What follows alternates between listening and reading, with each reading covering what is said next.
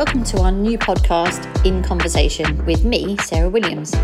Each week I'll be chatting to someone different from church and asking them about themselves and their story, and finding out what their experience of God has been like. So if you have ever looked around church on Sunday morning and thought, I wonder how they became a Christian, or I wonder how they came to be here at South West London Vineyard, and all sorts of other things, then hopefully you should enjoy the next 20 minutes or so. Anyway, enough about me, let's get stuck in.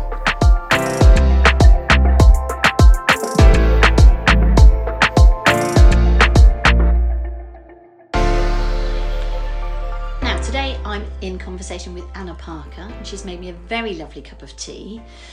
I was wondering if we could have a little chat and I could find out a bit more about yourself. Sure, yeah, go for it. So the first thing I'm interested to know is, how did you become a Christian? I became a Christian because a friend kept asking me to go to a thing called Bible study, which I thought sounded awful. And because it was the 70s, I could say, I can't, I'm washing my hair. Now, I don't know why in the 70s that was an excuse. Maybe none of us had hairdryers, but anyway, it's something like that. But she persisted.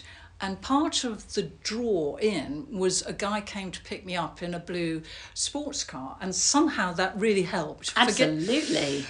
And then I moved into the spiritual stuff, and I just got really interested in the fact that these people were able to be peaceful or didn't get anxious in the way I did. I was heading up for my O-levels stroke what are GCSEs, so it's about that time. Oh, right. And did you stay with that group of people? Stayed together, so about nearly 4 years, I guess, till I went to university. And this was just on the cusp of stuff about discovering the notion of the Holy Spirit being alive and active, even in the 1970s. Well, there you go. Yeah. And when you went to university, did you carry on your faith journey there? I did, but it happened differently because the Christian Union met in an airless room airless in terms of it had no windows, on a Saturday night. And I was 18 and I wanted to do something else. So it is a Saturday night after all. Yeah. So, and I got into obviously a bad crowd. I got into an amateur dramatics group, but the faith got continued by good friendships, couple of whom I still see today. So that's friendships from last century. And they were, and one woman in particular, definitely a wiser woman than me, further on in the faith, one could label it as.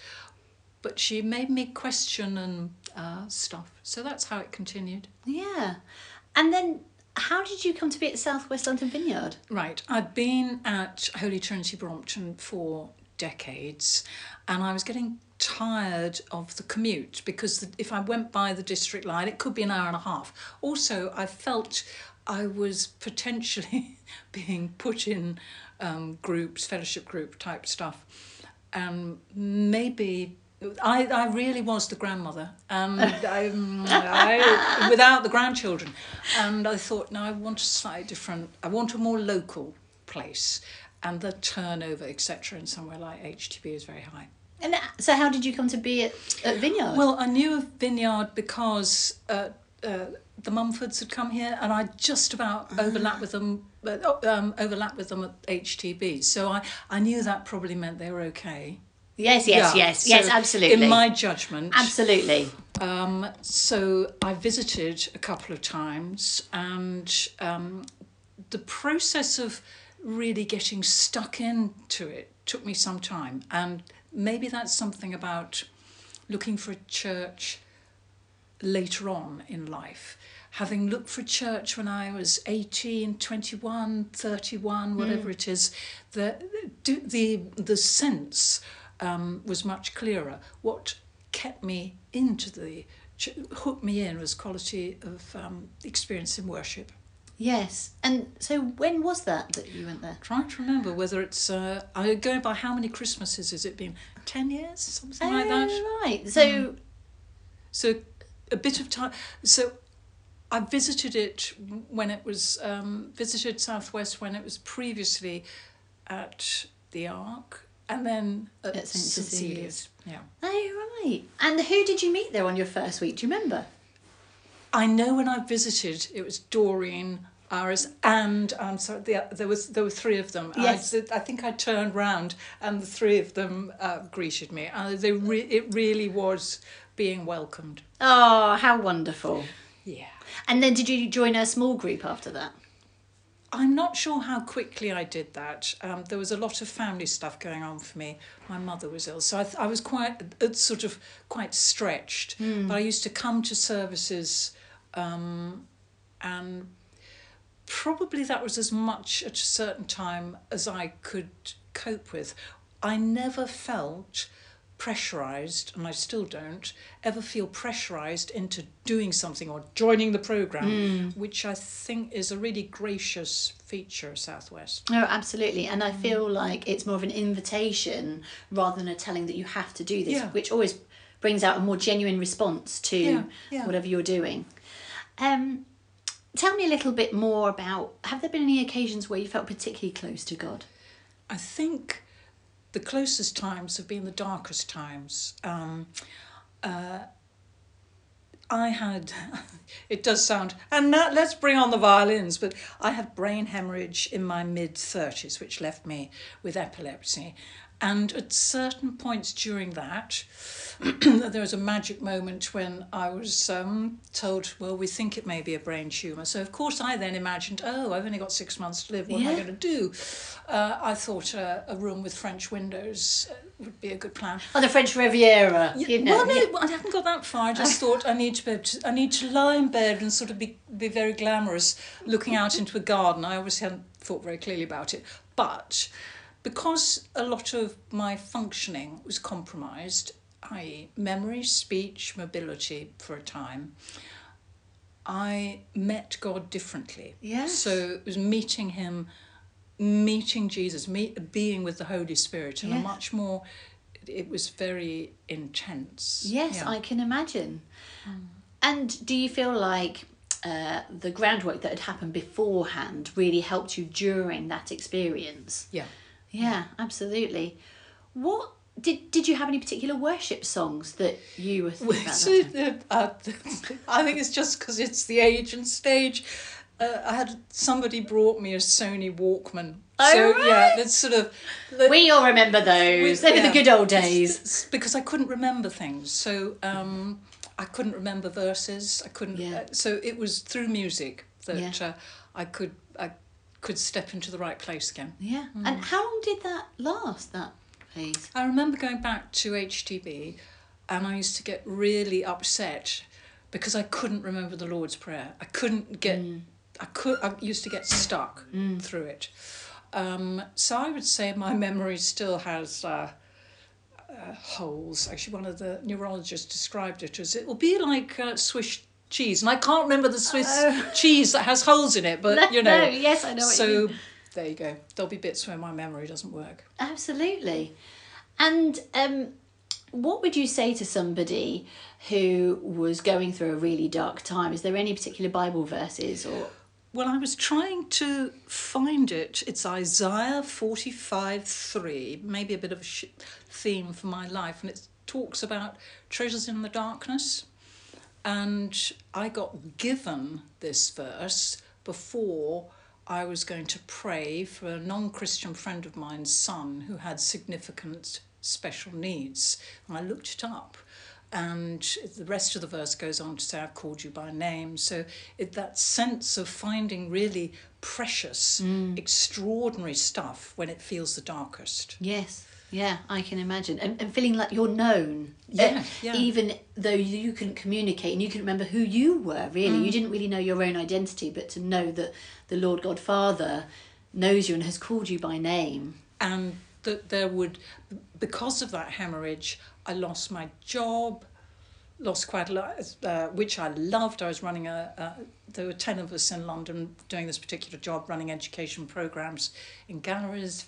I loved it, couldn't do it anymore. Now what? Back to cleaning, which I'm not good at cleaning.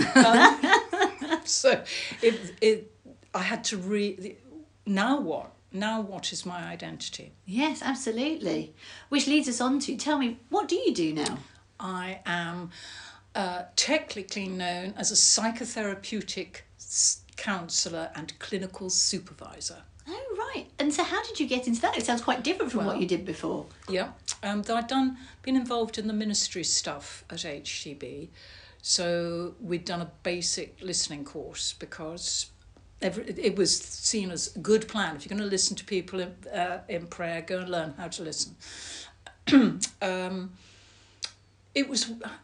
God hasn't often spoken to me quite like this, but it really was almost letters in the sky type stuff. What do I do now, Lord? I'm on incapacity benefit. Now what? Yeah. And the word was counselling. So then I looked up where could I train and how could I do it. And I imagined I'd maybe just about do maybe 3 hours a week. At that stage, yeah. That's where it started. And what is the thing that you like most about your job?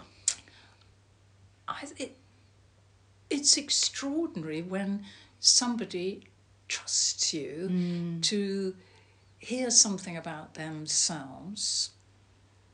There's a big phrase in my world, trust the process. So the notion is that you trust that we all want better, more fuller lives, and that process, like a river getting to the sea, if I as counsellor don't get in the way of that, then the client will automatically move towards that. My job is to help move away some of the stuff that might have got in the way of the river getting to the sea. And I'm guessing it must be very encouraging and rewarding to see somebody connect the dots together, and then free them to go on to do something that they want to do. Yes, yeah. Amazing. Exactly.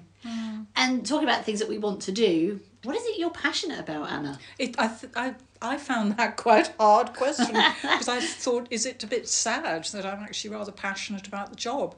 But it is. I think it's quite a vocational job. I'm not very good at managing it as a business, but I find it's a danger about it becoming all-consuming. Yes, because I can see that you'd always feel like there was something to do or someone to help. Yeah. But then they say, don't they, if you love what you do, you never do a day's work in your life. I have heard that one. There are times, because you do get some, we all behave oddly at times, shall we say? Yeah, absolutely. We don't bring the best out in ourselves, do we? Well, and sometimes counselling is in order to have a space to be the worst and to be accepted as your worst. Yes. And I've been in that position as well, to be the client and to know that that's still good enough. Bearing in mind I live in Goodenough Road. Do you ever find that when you're listening to somebody talk that you're thinking, yes, but if you just believed in Jesus, you need Jesus, and the concept of grace, showing up and being who you are in your brokenness, but knowing that you're accepted and loved anyway. I actually think working with people who aren't Christian is easier. Really? Yeah. Seriously, because I remember being part of a group of Christian counsellors years ago, and I said I did not pray for my clients, which caused a bit of a sort of, that doesn't sound very loving or caring. I thought, I don't want to be spiritually manipulative. No. So I may pray for me, equip me, show me, give me something that I might be able to give somebody else. But I don't want to pray. You can just get into stuff and power, and it ain't good. Yeah. So I am amazed that from time to time God has dropped something into my mind that I can use with a client, and they've never heard of the verse or that word has spoken into somebody's life. And in a completely different context, I was in a taxi and the guy was complaining about political things. He said, some days these things are going to come to light. I said, do you know that's a verse from the Bible? And so we had a wonderful conversation because it was truth revealing. Yeah, I think, this is where I can't remember. But we vaguely... somebody's listening and going. Yeah. And I feel like lots of these things, if we just say, Lord, give me the words that you would like me to pass on, it's about saying, I'm an empty vessel, Lord, fill me, use me. Absolutely. And I don't know why we're surprised that sometimes that does actually happen. Absolutely. And so we've covered what you do for work. Tell me, what do you do for fun? Well, that again was a bit of a question mark, because it's something they often talked about in my job. What are you doing for self-care? And at a certain point, being part of an amateur dramatic group was, fulfilled all that. And I could go and be very selfish, do a lot of showing off, which obviously met the 5-year-old in me, and have a whale of a time. And then suddenly it began to pall. Began to pall. I think the effort of learning lines made it not so much fun anymore. Yeah, I'm quite happy to do the showing off and prancing around, but learning lines too much. So I did that for quite a long time. I have to stop you. Can you tell me, what was your favourite part that you ever played, Emma? I played Mrs. Malaprop. I don't know who that is. Right, and I think it's the Rivals, and she gets her words muddled up. Oh, so it worked quite well for you. Perfect, except the director said, you do realise there'll be people in the audience who know every word oh my goodness. Of that speech. The pressure. And this was a big theatre. Oh, was it? Oh, right. Sorry, I interrupted you. Carry on. That's quite all right. So now I think I'm getting more pleasure out of I realise how much my garden space means to me, and it's a really small space. It's the size of a small sitting room, but it really pleases me. Oh yeah, it was beautiful when I came to see it, and it felt like a room, but outside. You could sit there quite happily, and I can imagine it would be a nice calming space to be in. Yeah. Great.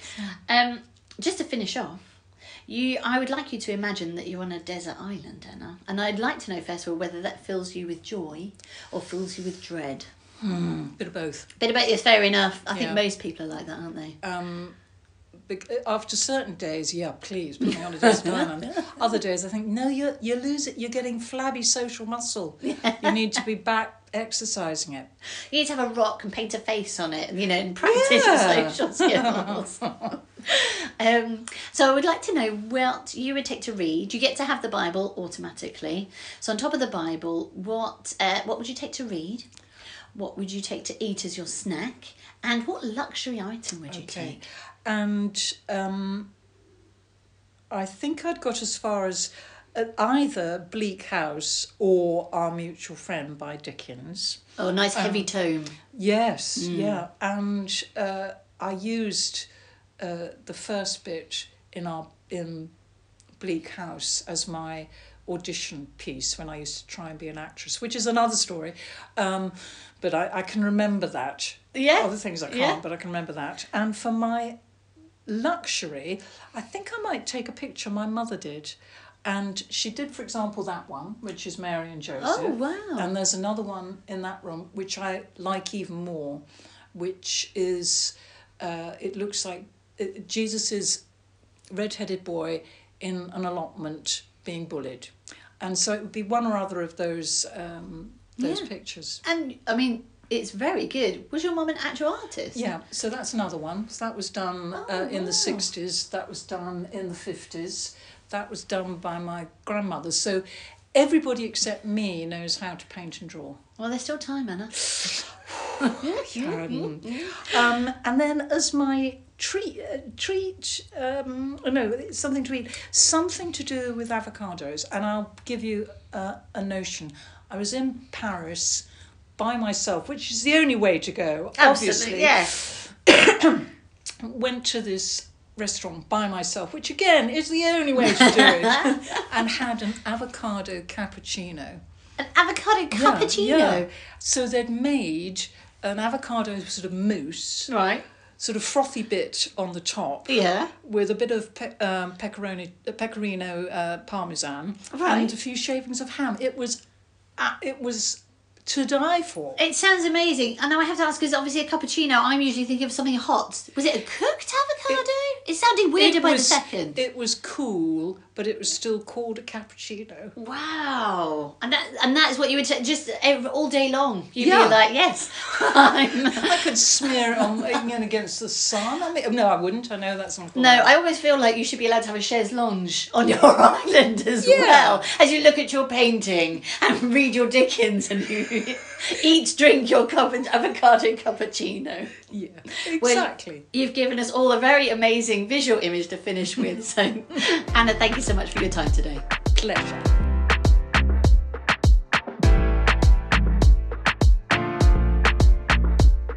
back with Anna again because we finished the interview and I said, what was happening when you had the brain hemorrhage? And the story she just told me is so extraordinary, and the follow-up conversation, that I wanted to record it. So, Anna, if you don't mind telling me again, what did actually happen? So I was in Iceland, pony trekking, don't laugh, yes. As you do. Yeah, as you do. And obviously last night, as you do, you drink a bit of potato vodka and you listen to somebody playing the saw, obviously. Playing the saw. Yeah, one of those. Yes. Blah, blah, blah. Beautiful sound?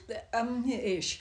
And so I went to bed, everyone else, 1 o'clock in the morning, and I woke up 2.5 weeks later in hospital in London. So what happened during that time? I don't remember. It's blocked out. I'd had some sort of brain hemorrhage that the friend I was travelling with could see. So I got medevaced out of this place, and then by the time I got into hospital in London, I then, after a few days, developed something called status epilepticus, which means you have no control over your autonomic functions. So I was ventilated for some time. I remember them taking the ventilator out. Really? And did anybody, because I know you were already part of HTB at that time, did anybody come and pray with you? There was quite restricted visiting.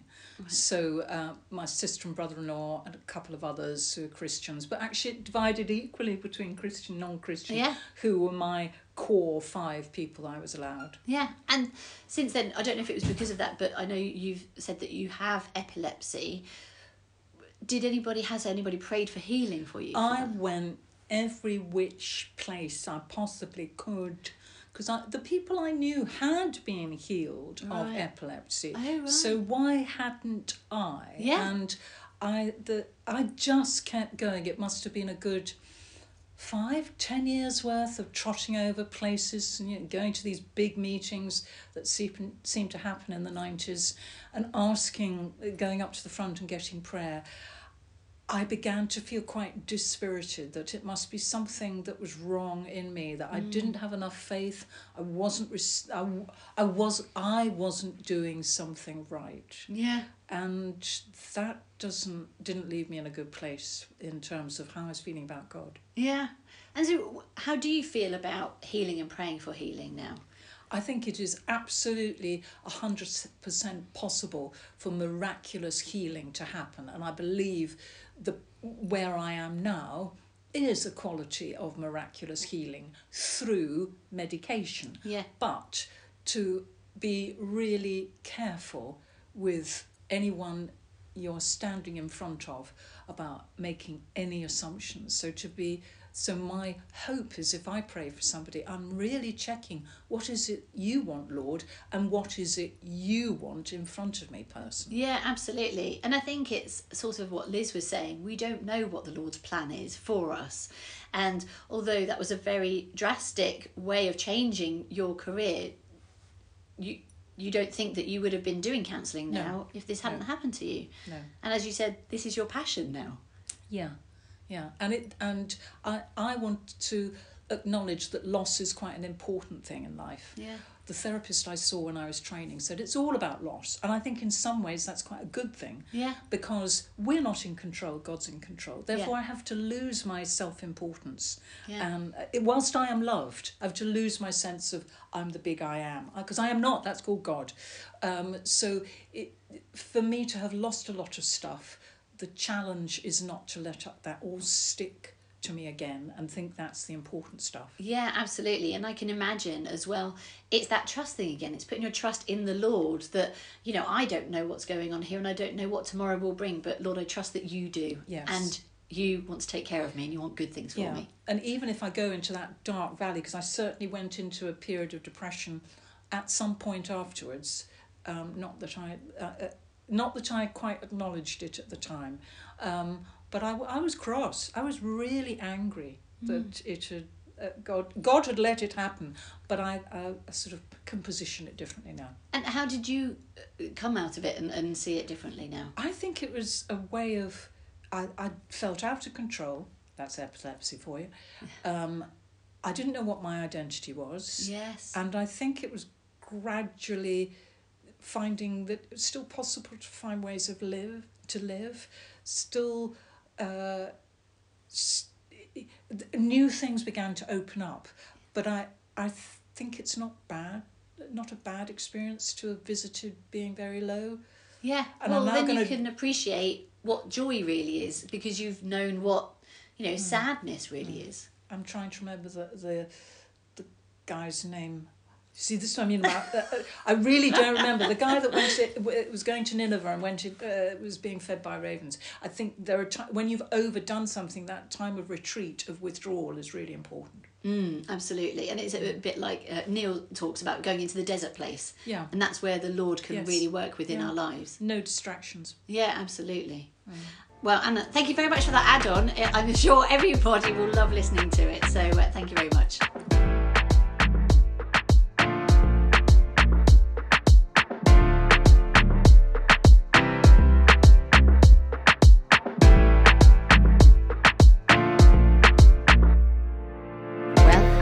Enjoyed that podcast. Thanks for listening. If you think you'd like to have a chat with me, why not get in touch with the office? Otherwise, I look forward to you listening to our next conversation sometime soon. Bye!